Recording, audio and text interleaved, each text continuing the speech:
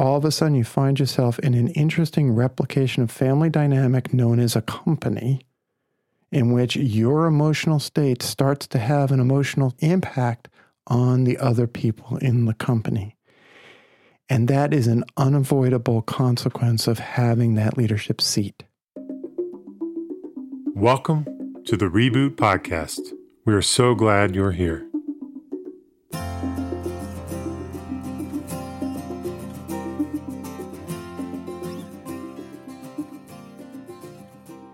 Welcome again to the Reboot Podcast. I'm Dan Putt. Have you ever had an experience like this? There I was, sitting by the East River, a warm July breeze blowing across my face, and I was whipping myself up into an anxious frenzy, seemingly out of nowhere, again. What the hell? An email had just come in from a co-founder about a deadline, and I immediately felt my heartbeat spike, my anxiety rise, and my body go into a panic. My brain immediately looked for a story to attach to this energy. And I was assuming that the person who had sent the email was asking questions like, what is Dan actually doing? Why did Dan do that? Do we really need to keep working with Dan? They're all really the same internal Dan voice asking the question, am I good enough? I've seen this script before. I've told myself this story.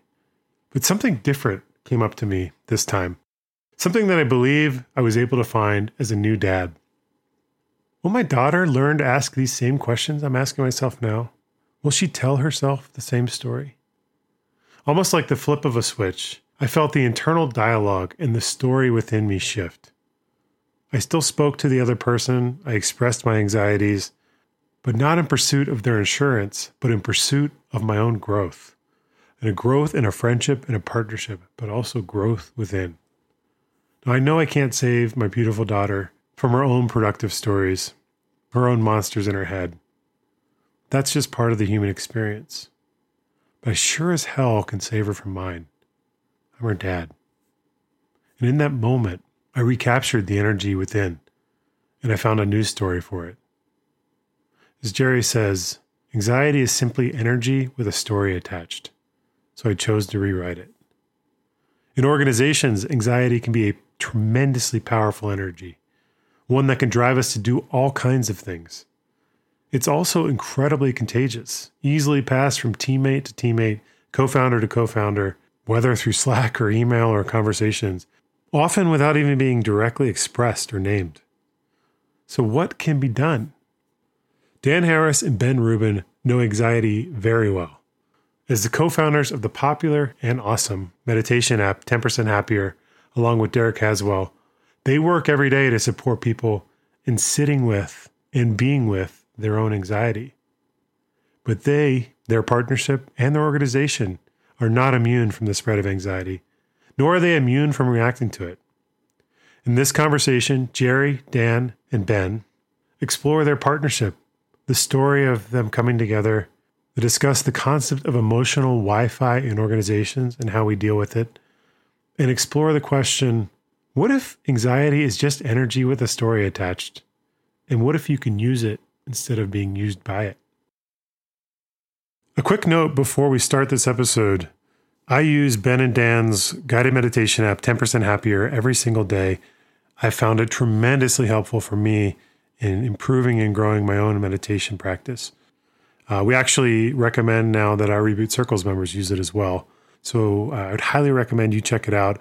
In fact, they have given everyone who's listening to this podcast a 1-month free trial for their premium courses, which are fantastic.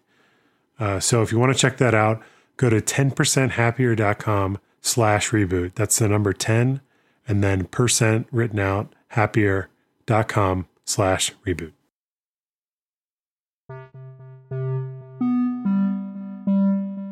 My name is Tracy Lawrence, and I'm the CEO and co-founder of Choose. I think that there is no better way to spend your money if you want to enhance your leadership. David Mandel, the CEO and founder of Pivot Desk. Nothing helps your business's chance for success as well as your personal chance for success as much as the bootcamp experience does. My name is Shar Janvier. It was a really amazing experience. I'm Rory Sterling. I'm a founding partner here at BGF Ventures. We're based in London and we're a £200 million early stage venture fund. I would recommend Reboot Bootcamp, hands down. If you're on the edge and thinking about it, I would just do it. You won't regret it for a second. Here at Reboot, we believe you already have the capability to withstand the storms of your life and work. You simply need to access it. That's why we've created Bootcamp. At Bootcamp, you'll immerse yourself in the complexity and vulnerability of being a leader and founder with up to 15 other smart and courageous people. You'll find the practical skills, radical self-inquiry, shared experiences not only enhance your leadership and resiliency, but it may change your life. To learn more and apply for upcoming bootcamps, visit reboot.io/bootcamps. Hi, guys. Thank you so much for coming on the show. It's really a pleasure to, on the one hand, revisit with you, Ben, and on the other hand, to turn the tables on you, Dan. But before we get started, let me ask you both to introduce yourselves. So, Ben, why don't you introduce yourself? I'm Ben, the CEO of 10% Happier, and Jerry, you and I have had at this point a couple of years of various conversations, including the last iteration of this company, Change Collective. So it's been quite a journey since we've had that conversation. That's right. I think we're at episode now 55 or something, and you were on episode 13, if I remember. So that tells us we're... Lucky 13. Lucky 13. That's right. And Dan, which we will jokingly refer to as the voice of God. Yeah, the voice of God. Not the mind of God, but definitely have the vocal cords.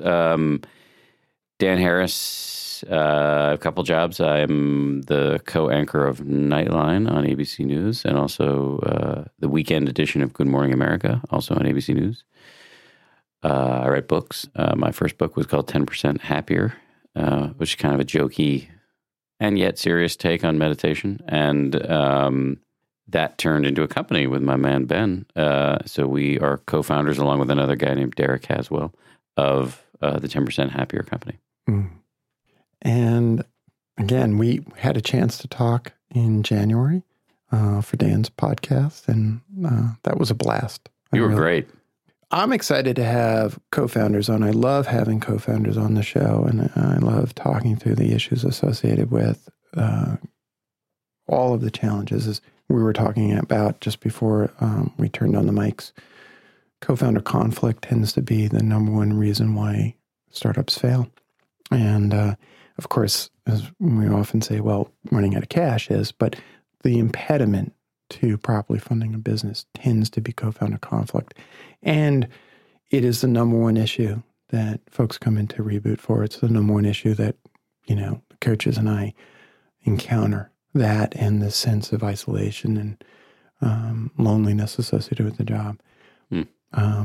This is all followed quickly by complaints about the investors, which we'll get to later, because I met a couple of your investors. So I don't know that we have any complaints about our investors. Not yet. Not yet.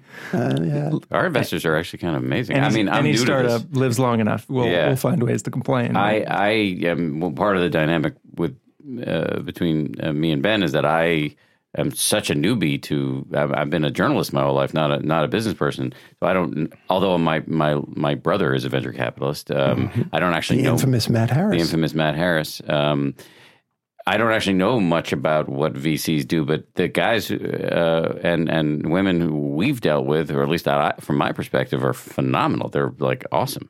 Yeah. Well, we'll go for a long walk after this recording, and we'll talk a little bit about that. What I'll say briefly is Shark Tank is just the beginning. It is not a picture of the entire experience by any stretch of the imagination. Fair enough. So, we were talking via email, we were talking as we were setting this up about some of the ideas that might be helpful to talk through here. And I think that would be a bit of a story that would be helpful for people to hear. And, the first thing I would say is yours is a relatively unique co-founder relationship. Aside from one member of the team being God, or certainly the voice of God. Ben, why don't you tell us a little bit about that story? Yeah, just as we were sitting here, I was thinking about, we now know each other very well, Dan, but when we decided to co-found a business together, just about a year and a half ago, We didn't know each other that well. I was thinking about the same thing, actually. Yeah. I had no idea what I was getting into. Yeah. Mm-hmm. And I'm glad I did it. Very glad. But I had no, I once heard the co-founder of Nantucket Nectars saying, if I had known what this was going to entail before I started, I would never have done it. I think there's a lot of people listening who can relate to just that, not even as a co-founder, but as an entrepreneur. Yeah. But take us back to that story.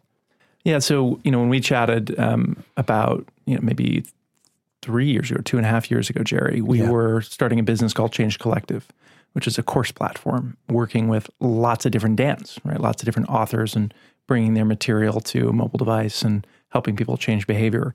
And so we met Dan in the context of that sort of initial startup vision. And, the nitty gritty aside, what happened when we launched Dan's course is it changed our entire business. But it did it kind of in slow motion where, looking back at it now, it seems entirely clear that, we made this shift from a broader course platform to 10% Happier. When it was happening, it was really anxiety provoking and challenging. We'd launched at that point 8 or 9 different courses, none of which had been a real success until we launched 10% Happier. And, I remember actually I was in the time San Francisco pitching the Change Collective vision, having just launched 10% Happier and getting just really negative feedback across the board from friends, from investors. And then I went back to Boston and I spoke with actually someone I think you and I both know, Jason Jacobs of Runkeeper. And he, he's a very sort of fiery guy. And I gave him this Change Collective pitch.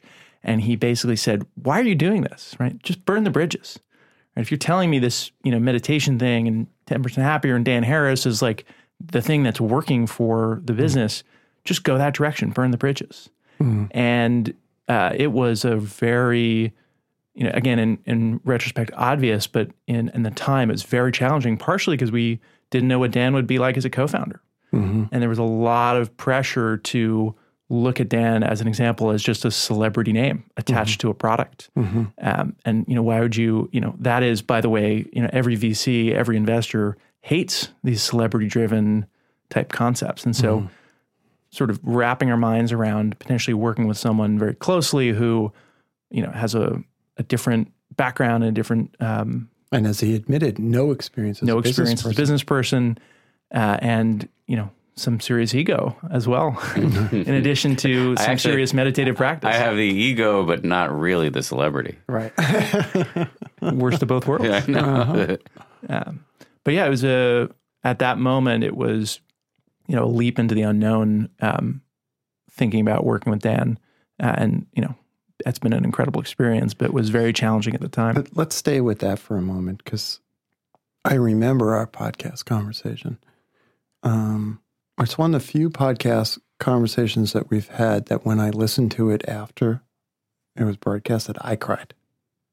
Because that was the conversation that we had where I talked. I'm smiling because I made Jerry cry. You made Jerry cry. Because I revealed my own struggles with depression.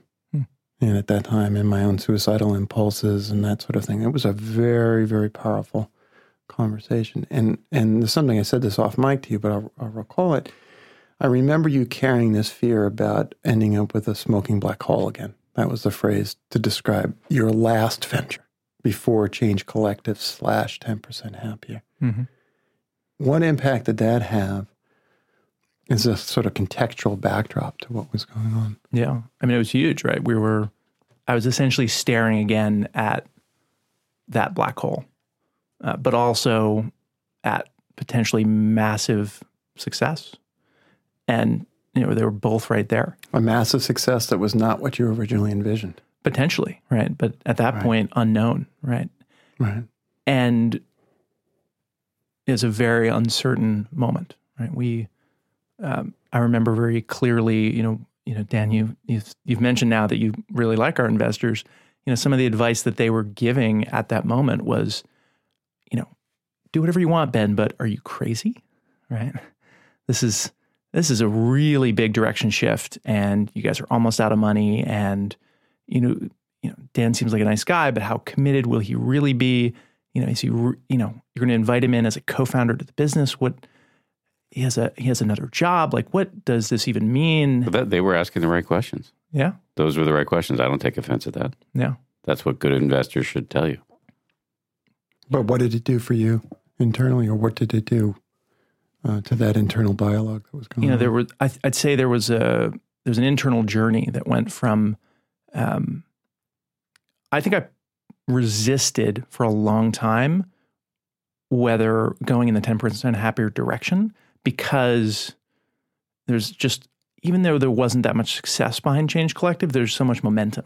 Mm-hmm. And my worry about creating another smoking black hole was preventing me from seeing the better direction, I think, for quite a while. And let's be clear, the 10% happier direction included not only going all in on Dan's content as really a platform for these great teachers to come on and talk and to really participate in the application, but it was also opening up to bringing in, forget the fact that Dan was a celebrity, bringing in after the fact someone, for you and Derek, as an equal partner. Mm-hmm. That experience alone, emotionally, I'm imagining some risk in that for you. Huge risk, yeah.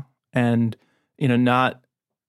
not only that, but someone who, again, didn't have any business experience, right? I remember there was one momentous conversation where you said something along the lines of, I'm not a business guy, so I don't really understand this, but why wouldn't I own 90% of this if I'm, if it's my brand and my idea and like I'm the man, like why?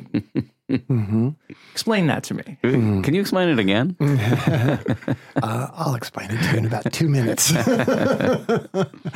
Well, luckily, the infamous Matt Harris stepped in. For anybody who doesn't know Matt, he's a VC at Bain Capital and really kind of midwifed the deal, stepped in the middle of it, talked to me about the basics of venture economics and what was reasonable and what wasn't. And that's what allowed it to happen. Yeah. But I'm curious, Dan, having heard the backdrop, I don't know if you guys have shared this before, but having heard the backdrop of what Ben was going through, had you heard that story before?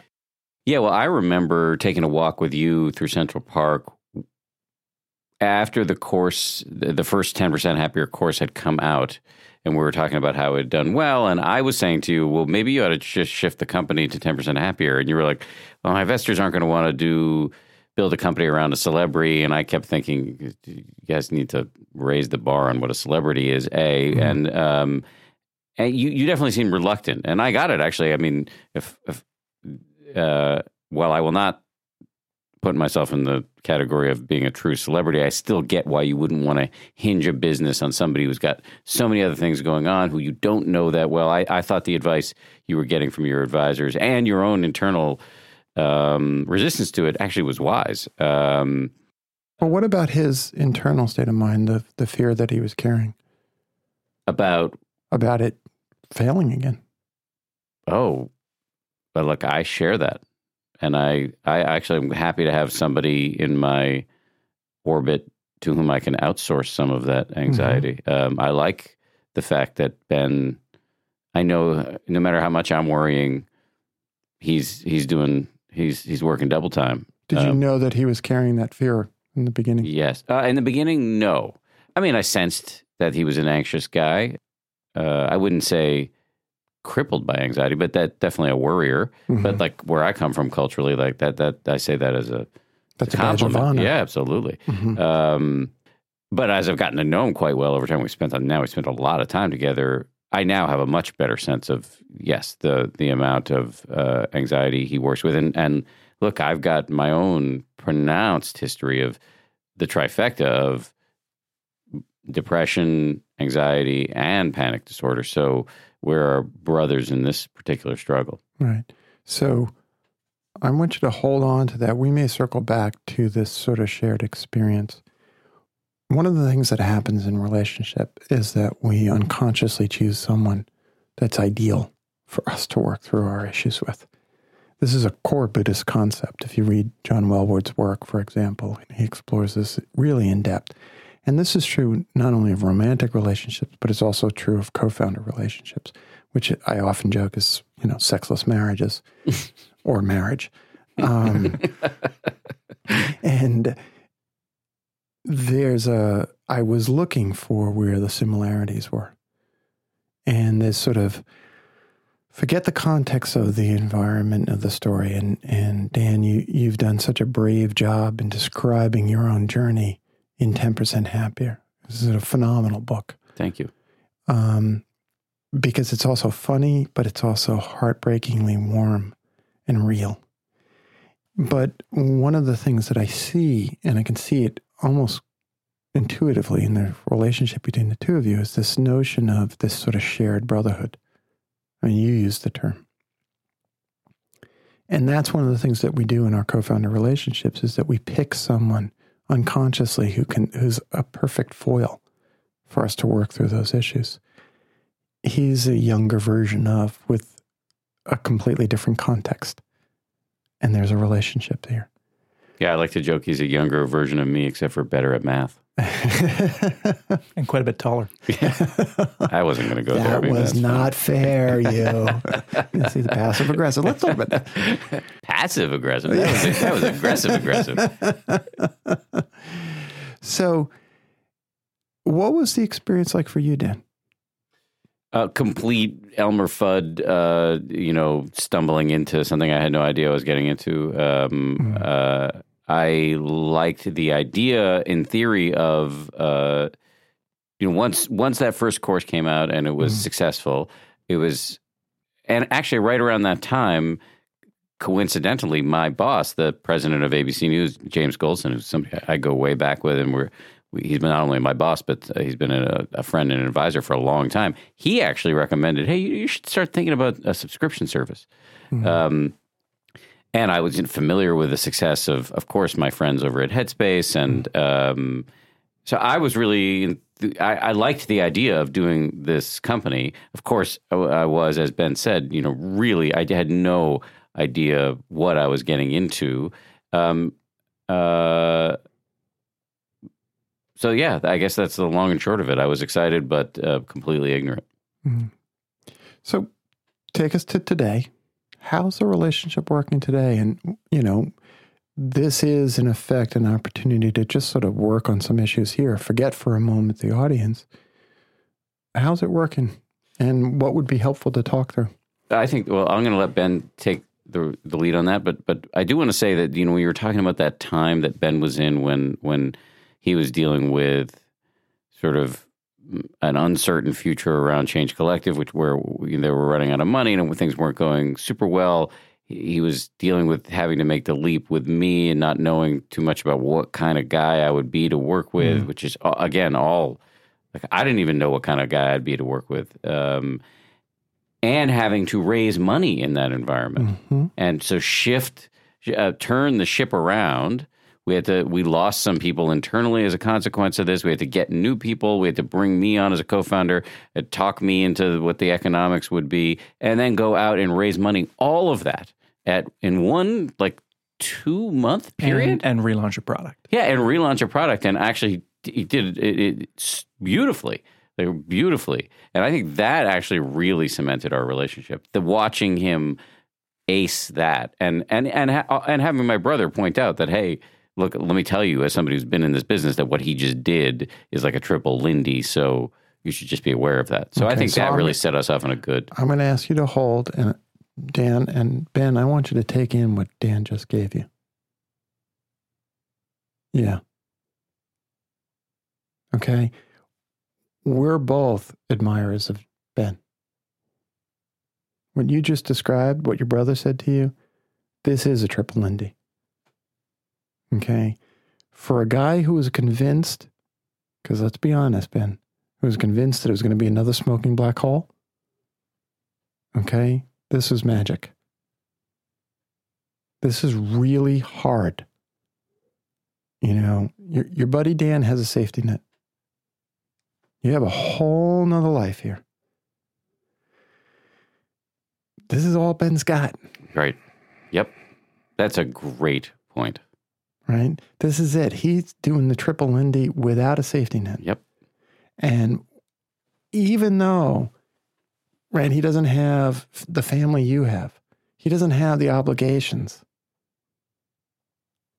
The consequence of failure,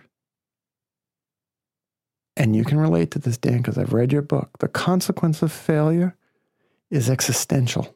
Sure, and he has obligations to his employees. Yes. So I notice your pronouns. Are you a co-founder, Dan? That's a really, really interesting thing you picked up on. Uh-huh. That's absolutely right. That our employees is what I should have said. You both have responsibility. Now, but what you may be relating to, it may not merely be a function of the fact that you've got a safety net someplace else. You've got an entire career that's available to you. However the twists and turns it may take, whether it's a new show on ABC or another book or anything along those lines, you've got these other things going on. But you both carry the sense of responsibility. And what you notice about your buddy, Ben, is he feels it. I mean, we were joking before, just before we turned on the mics and started recording, how he was taking care of even you, Dan, and saying to me, well, Jerry, you can talk about this stuff and talk about this stuff. All right. Does he do that with all of your employees? Yeah, well, I mean, Ben and I have talked a lot about the fact that he views leadership as a kind of service. And that can sound a little bit like a trope. He's been listening to my podcast. That's why he plays it. Yeah, but I mean, even in the context of, he had gone to Burning Man over the summer because he's a gigantic weirdo and he goes to Burning Man. And there was, when you go to Burning Man or any social outing with a bunch of people, there's some questions about like, who's going to kind of just like take the lead and pick out where you set the stuff up and what are we doing tonight and all this stuff. And Ben struggles with like, am I always going to be in CEO mode? Do I always have to do this? And then I think he realized after a while, okay, well, I'm going to take the lead here because people like to be led. I think I referred to it recently as the benevolent dictatorship of Ben. And so he kind of just carried the mantle of helping everybody steer toward making mutually agreed upon decisions about where they were going to camp and what they were going to do, et cetera, because he sees it as a kind of service. I think that's great. Okay, so we're going to stop talking about you in the third person, Ben. And well, there's two warring things going on. I'll get to both of them, but the first is deep appreciation.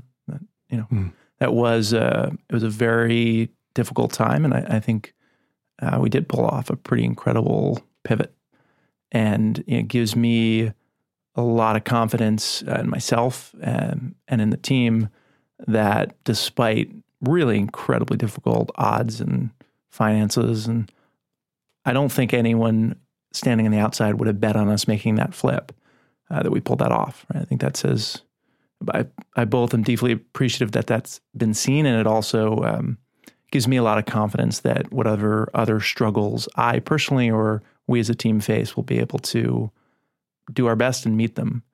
But the second piece that I'm bringing into this is, you mentioned this quality of leadership.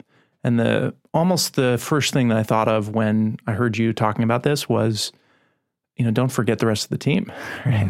It's like I certainly played one of the key roles, but our co-founder Derek in that time period helped us execute on the pivot and relaunched an entire product and developed some incredible new content with Joseph and with Sharon.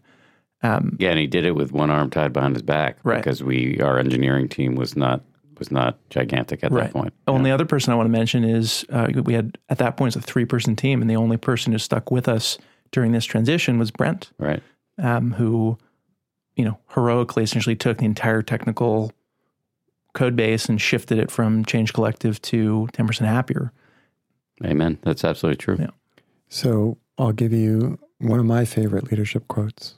It's from Lao Tzu.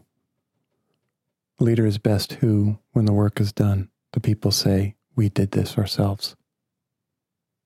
A leader is best who, when the work is done, the people say, we did this ourselves. Right? And Ben, you're nodding deeply. In my view and in my observation, that's how organizations scale humanely. You know, Dan, when we met in, I guess it was December, January, and we did that podcast, you were asking me a little bit about my Buddhist practice, and my practice shows up in that kind of a belief. What I think there's an opportunity that's implicit in all of our organizations, which is for each of us to grow as human beings. And in the 2 or 3 years that I've been hanging out, much less frequently than you, with your co-founder, I see the growth. And that expression of a kind of well-managed ego, not falsely self-denigrating in the guise of humility, but a sense of just groundedness. Yes, what we did was difficult and it was hard, and let's not lose sight of the team. Let's remember that this is a collective experience. That's a hallmark of really high quality, emotionally intelligent leadership. Daniel Goleman would be proud. Friend of the company, by the way. That's what I thought. Yeah. So, great. You guys are great. Everything's great. No problems. No problems. You love each other. You say nice things to each other. You learn about each other's origin stories. Oh, I didn't. So, everything's good? Not always. Not always. I think there's a couple of challenges, both in our relationship and in the company that the one I think I'd like to start with is actually this, Dan, you mentioned this brotherhood around anxiety, really. And like you and I are both very anxious. We go there automatically. Fear and anxiety is just part of who we are. And one thing it's up there in the core values. That's right. And, the good news is as meditators, we often see it. Not always, but sometimes. And yet the thing that I struggle with pretty deeply is that Dan and I can kind of spiral together into negativity very quickly. Yeah. And I find that then amazingly, like you having a bad day can spiral into the entire team through me. Right? Because your anxiety catches to me, and then we're anxious together, and somewhat in a non-constructive way sometimes, and then I can spin that right back out into a group of people in Boston who otherwise would have had a great day. So that's something I personally struggle with, and I think is part of the dynamic that we've created. I think that's legit. Yeah, I was going to say, Dan, do you recognize this? Totally. I also think part of the issue here is that, you said the team in Boston, the team's in Boston. I live in New York.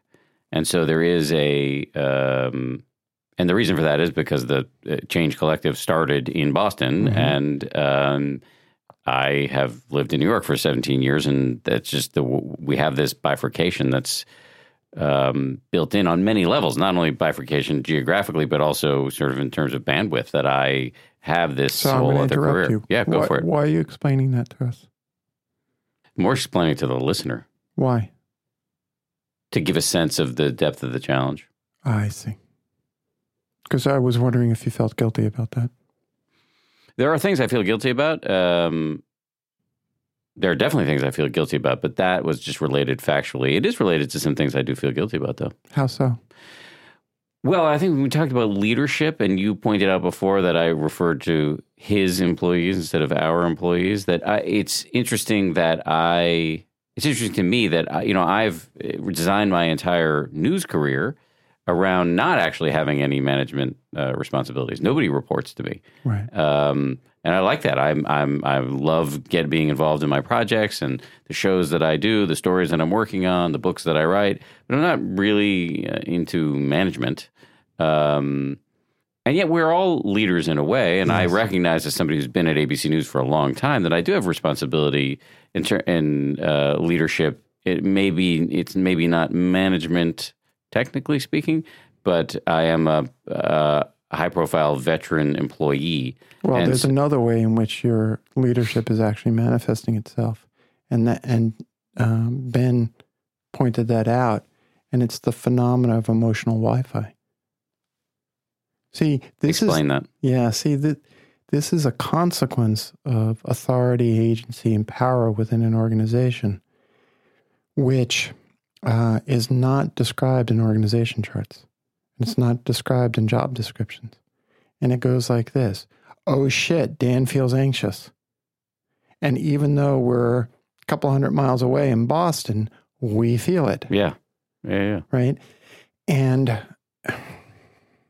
even though you've successfully avoided for most of your adult career being responsible for employees. And that's what some of that language was all around.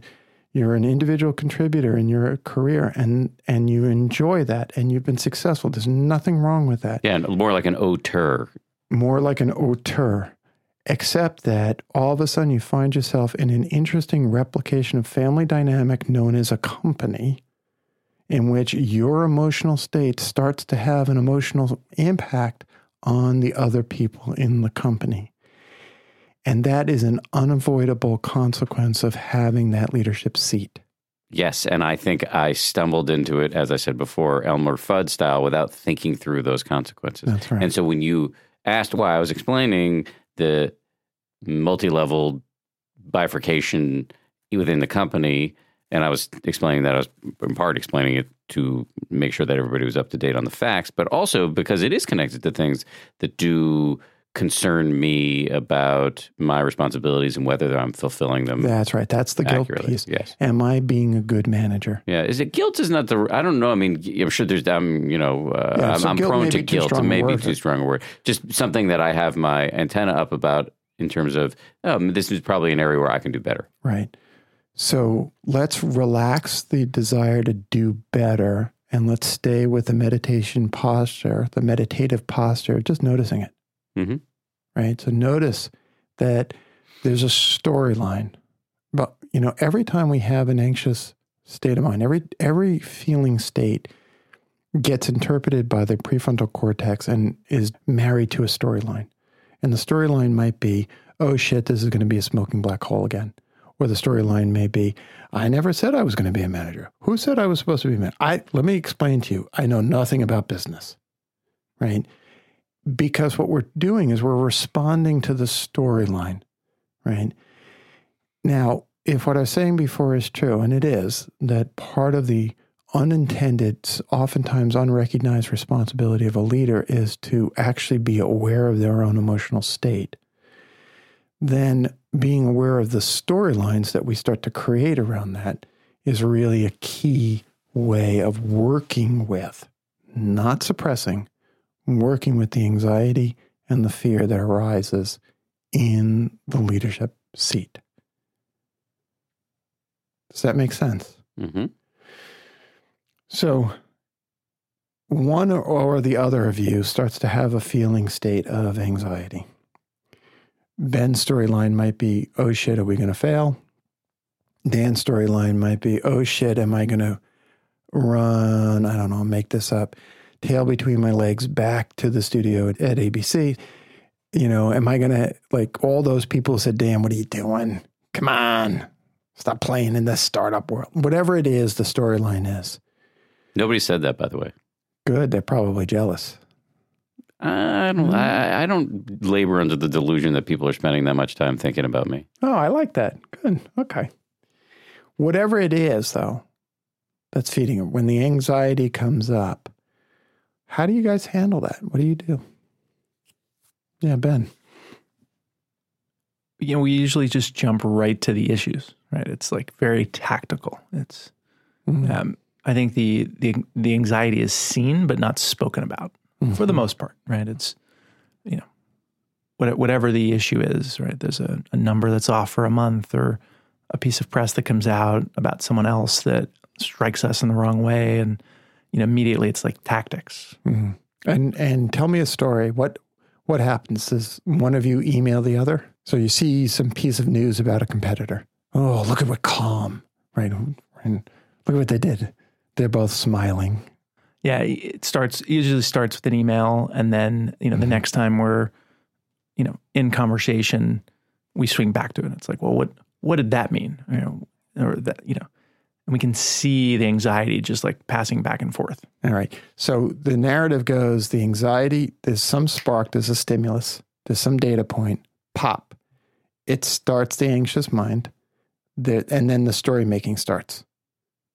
And usually it ends in a threat of some sort. Right? There's that anxiety. And Ben, you said something, you said, we then start to go right to the issue. Right? Dan, you've been practicing and working with teachers for a long time. What's happening to Ben in that moment? Let's just talk about Ben in the third person again. So anxiety, and he goes right to the planning point.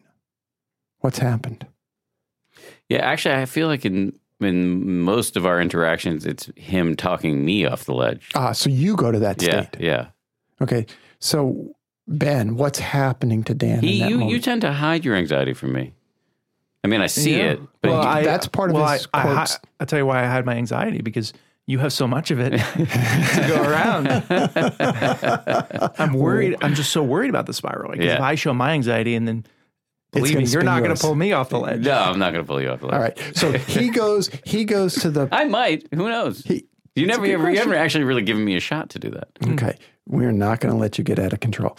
He goes to the planning point. How are we going to respond to this particular pinpoint thing? What's his mind doing? Well, I'd say sometimes he goes even further. So I'll give you an example. We had a new content concept that we'd been working on for a while, and Dan went out and pitched it, and some of the feedback was negative. Right? It was like, oh, this isn't mass market enough. Or, this isn't going to, this particular piece maybe isn't going to be good.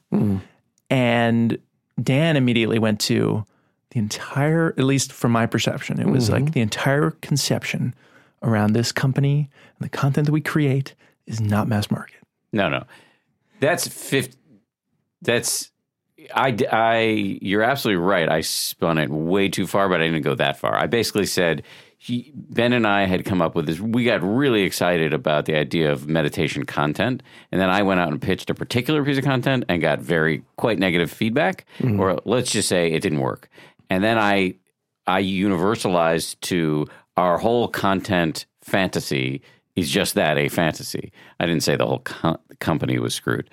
But so Ben's actually right. The conclusion is, what's the logical conclusion? No, I didn't. That wasn't my logical conclusion. But I went there. Well, there we go. That's an example. That's my own story. Okay, so this is beautiful. So what happens is experience, data point, emotional state, conclusion, storyline conclusion. Yes. Not necessarily true, not necessarily false, just a storyline.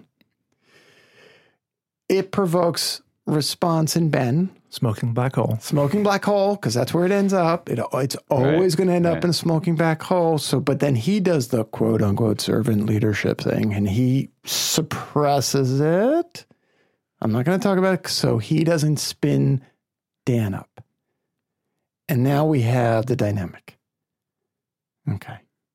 Yeah, that's it. I would say that you've put your finger on it. Okay. So not an unfamiliar dynamic. To me, in other relationships, it's something I do to myself. I can have that entire arc all within my own mind, right? Okay. So I want to explore a couple of quick things associated with it. Dan, what's the benefit for you to go to that place? What benefit do you derive from going to the anxious place? And I'm not asking to elicit the opposite response. Sometimes people, I literally want to create, a genuine response to, how is that response in service to you? You've done enough internal work to understand your own anxiety. Yeah. I think seeing your situation with dry eyes is important. So being anxious, you associate being anxious and identifying the threat on a sort of grounded basis as, quote, seeing things with dry eyes. Well, to a certain extent it is, and then you cross the line into useless rumination and fear. Right. So that's the well-schooled adult Dan speaking. Yeah. I want to hear from the unschooled. The id. Yeah. I want to hear from the childhood survival strategy that said, when in doubt, get anxious. Right. Okay. So that kid, you remember that guy? Yeah. She's right here. Why was it valuable for that kid? What did it do for that kid to go to that place? Just thinking about options, right? So notice thinking about options that would what? Get me out of the situation, figure out what the right strategy moving forward would be, et cetera, et cetera. There are 3 basic wishes all human beings have. To love and be loved, to feel safe, and to belong. 3. Safety can feel physical. Am I well fed? Am I not being hit? Am I living in a place without violence? There's something about going to anxiety that keeps you safe. Because it lays out what my options are to deal with the threat that's in front of me. Gives you some agency for sure, or sense of agency. It gives that's the key. The little nuance that you just shifted to, that was your adult coming back in. Sorry. No, that's beautiful. I'm glad for it. It gives you the sense of agency. Yeah. And that's why the state of mind goes immediately to planning. I call it the planning mind. Well, what are we going to do? We got a no shit moment. What are we going to do? What's the alternative move there? Well, what has meditation taught you? What do you learn on the cushion? Just investigate non-judgmentally. And pause, sit still, investigate non-judgmentally, hold yourself. Because there's actually two wishes in that rush to plan. The first wish is, I want to be safe. The second wish is, I fucking don't like anxiety. How the hell do I get rid of this as quickly as possible? Mm-hmm. And what the Dharma teaches us is, actually stay and investigate the thing that's scary. Now let's take it into a business consequence. Why would it be a benefit for a leader to not rush away or rush off the cushion when anxiety arises? Because there's opportunity implicit in the threat. Because there may be options that don't occur to the planning mind if you move too quickly. And as you both experienced, if you move too quickly to the planning mind without giving ventilation to the emotional feeling, you can spur anxiety in everybody around you. The smartest people in the company tend not to be the CEO. This company aside. The smartest people in the company tend to be experts in their areas of responsibility. Let's say, for example, you have a server crash. Great, what are you going to do about that, Dan? I don't have a fucking clue. I don't know how to build servers. I don't know how to recover them. What's my job as the leader? Get my feelings under control. Pause. Create some space. And not pass the baton of the anxiety to the head of engineering who's trying to work their hardest to do what they know what to do, which is rebuild the server. Does this make sense? Mm-hmm. So the baton passing of anxiety that goes on between the two of you can slow down if you investigate the benefit. Oh, right. I'm going to planning mind because planning mind promises me something false. It promises me that I'll never feel anxious, or that the threat that seems to be so evident can be managed by thinking. And then we take a step back from that.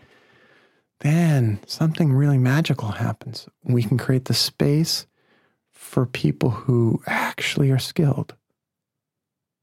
And they may be within the company or outside the company to come in and say, oh, what's happening? Existential threat to the company? You have this brilliant resource in your brother. Hey, Matt, what would you do? Right? You got a friend in Jerry. Hey, Jerry, we're having this conflict. What should we do?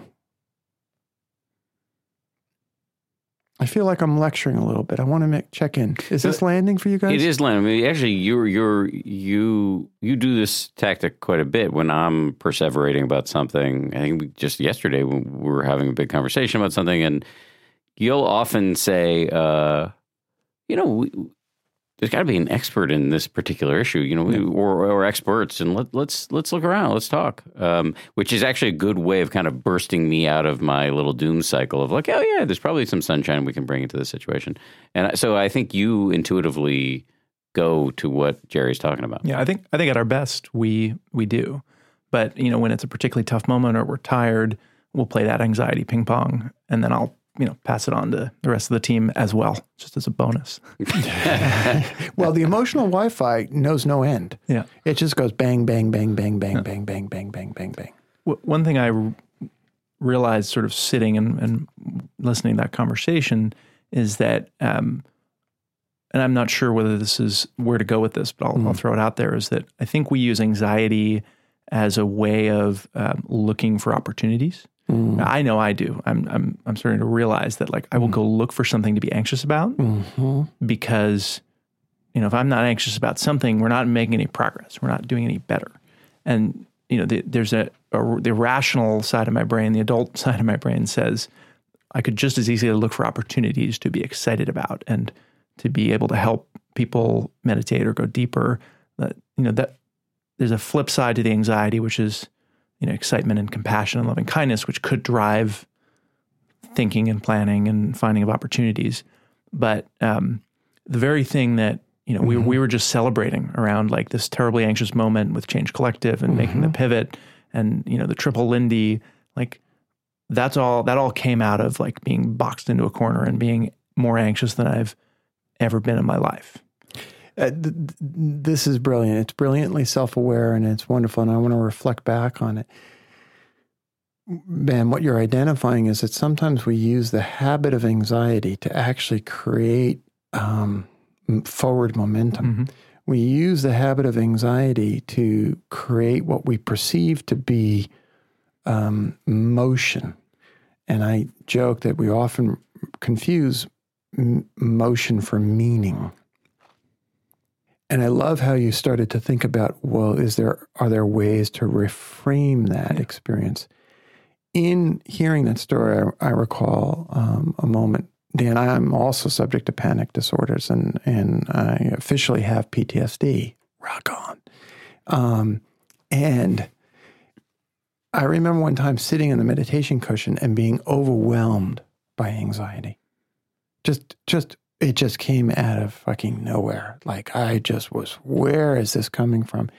And it was in that moment that I heard Pema Chodron voice in my head say to me, like a dog, sit, stay. And I could watch my mind run through a whole long list of all the things to feel anxious about. And every single item that I was supposedly checking off the list to make sure everything was safe was in fact making me more anxious. And so instead, I just actually let the feeling ride through me, and then it passed, and then I actually could think clearly about all the things that I might actually be troubled by. And that's what I was reminded of when you were speaking about it. For me, the anxiety habit of mind was a way to deal with, say, anger. In my family, anger was dangerous. So anytime I was angry, get anxious, because that's actually safer. Right? So suppress the anger, get anxious. Whew, now I'm anxious. Now I got to figure out what I'm anxious about. But by pausing the whole thing, I can break that chain that runs through my family or runs through the organization, and I take responsibility for my own internal state. And I see Ben struggling to do that in his efforts to hold his leadership seat. Does that resonate? Yeah, it resonates, and what I'm struggling with is I find that it's very effective. Right. And I almost don't know another great way of operating, right? The effective thing that I know how to do that's my go-to is to go find something to be anxious about and then jump into planning. That's not fair on you, because you spend a lot of time, we as a company spend a lot of time getting super excited about stuff that's going to help people and be cool, and just we want to see it exist in the world. And you spent all of this energy of late thinking about like a YouTube channel that you're really excited about, and working with producers on, and looking at other people whose work that could be inspirational for us. And we've got this UX revamp that we're in the middle of that everybody's really excited about. You pushed me to write this book that's coming out at New Year's that we got really excited about the concept and went out and executed it. So there was anxiety that braided through a lot of these projects, but the impulse on most of them was, yeah, wouldn't it be cool if? So, I thought it was quite brilliant and beautiful what you framed before about like the difference between motivation by anxiety or motivation by loving kindness / creativity / excitement / compassion. But I do actually think that a lot of what we do as a company, that what you do as a CEO, is actually motivated by the latter. Okay. How did that feel, hearing that? I think it helped me realize that, sometimes it is. It still feels like, even though rationally I'm like, oh, you're right, we do get excited about things and we do things out of passion and interest, it still feels like the most effective way, the most, if you really want to do the triple Lindy, you got to be back against the wall. So notice that tendency. I saw something else happen here, and I'm going to point it out without saying that somebody did something wrong. The experience that we often have with these sorts of feeling states, the impulse is to move past them as quickly as possible. We have that impulse ourselves, but we also have that impulse for each other. And Dan, what I was a little concerned about was that there was a little bit of, Ben, don't feel anxious, implicit in, let me give you the list of reasons why what you're doing is okay, which was motivated by love and care and concern for your co-founder and your friend. And there is a benefit to allowing someone to work through the cycle of their own experience so that they can arrive at the place of self-soothing.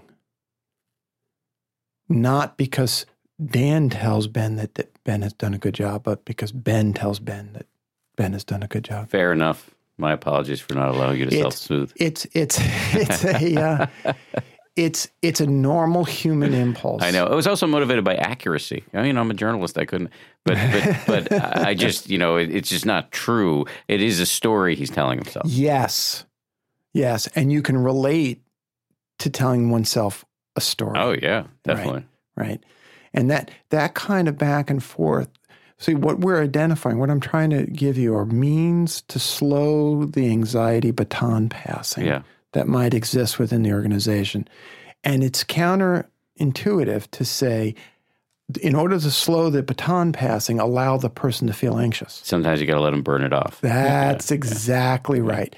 But I also love something else that's happening, which is you're both starting to reframe, quote, anxiety as energy. It's energy with a story attached to it. The story, if we shift the story into something positive, all of a sudden it becomes not anxiety, but in fact energy for motion, energy to move forward, energy to do things. That kind of sophisticated movement and working with your own mind is really powerful within an organization. It first requires this sort of pausing and recognizing where we are and then moving on.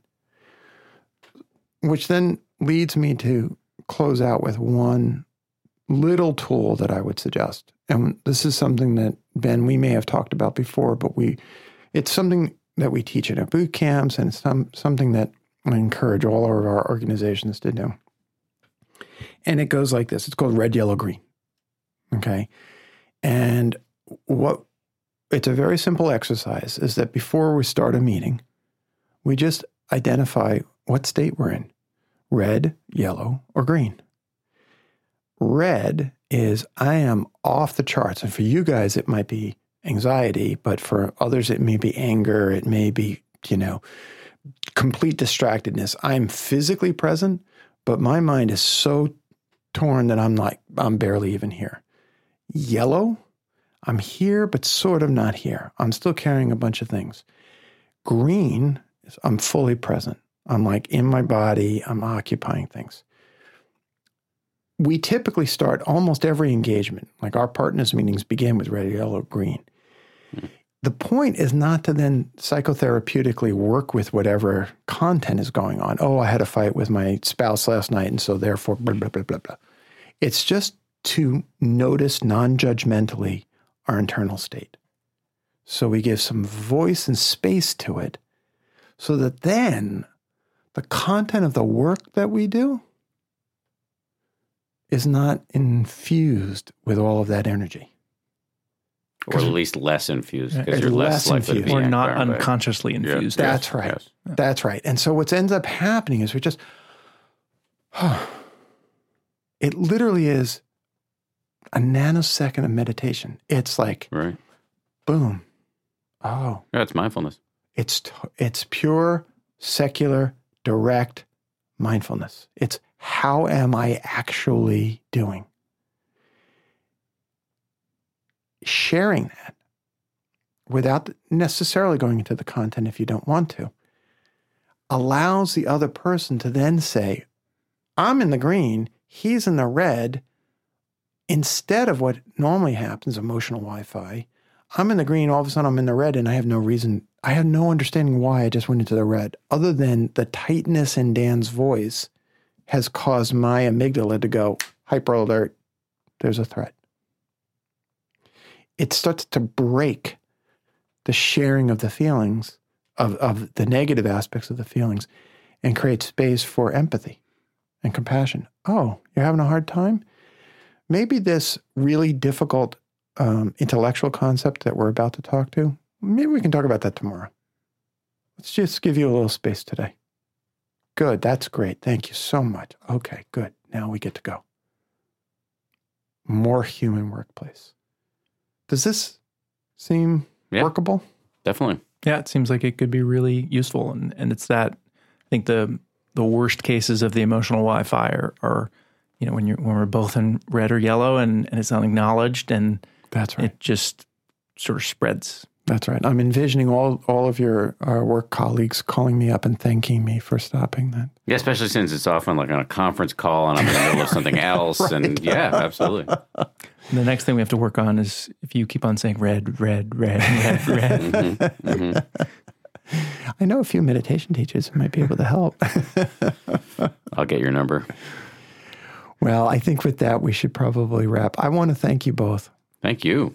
I think this was just a really curious experience. And, I know that the folks who listen to the podcast will really benefit from this dialogue. And as I often say, just knowing that the experiences that we have are not unique to us can really break that sense of isolation that goes on. And that's a really important collective experience that's going on. So thank you for that. Any last word before we dial out? Really appreciate the help, Jerry. Oh, it's my pleasure. Red.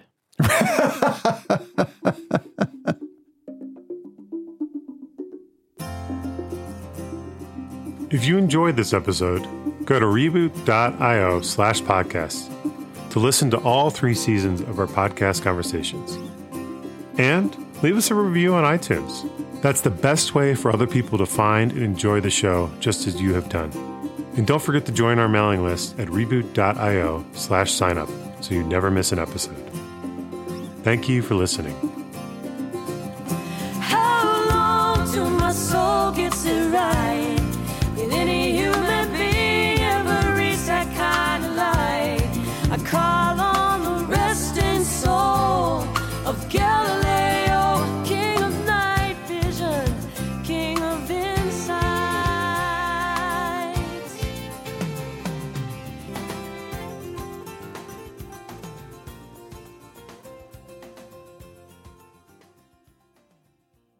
David Mandel, the founder of Pivot Desk. What I would say to someone who is on the fence about attending boot camp is you have no idea how much of a slam dunk decision this should be. I know people sit there and they question, well, it's a lot of money. Do I want to spend that money? It's time. Do I want to spend that time away? And I think the way to think about it is with this amount of money and this much time, if I could significantly improve my business's chance for success, would you do it? The answer is yes. You should absolutely go to boot camp because nothing helps your business's chance for success as well as your personal chance for success as much as the boot camp experience does. Need a reboot? As a busy leader, making time to step back, be introspective, and work on your own personal and professional growth can feel challenging, but it's the most necessary work you can do for yourself and your company. Join 15 other smart, courageous leaders for a weekend of pragmatic wisdom and honest conversation at a CEO bootcamp. Reboot what it means to be a CEO and become the leader you were born to be. Learn more about our CEO bootcamp and apply at reboot.io/CEO bootcamp.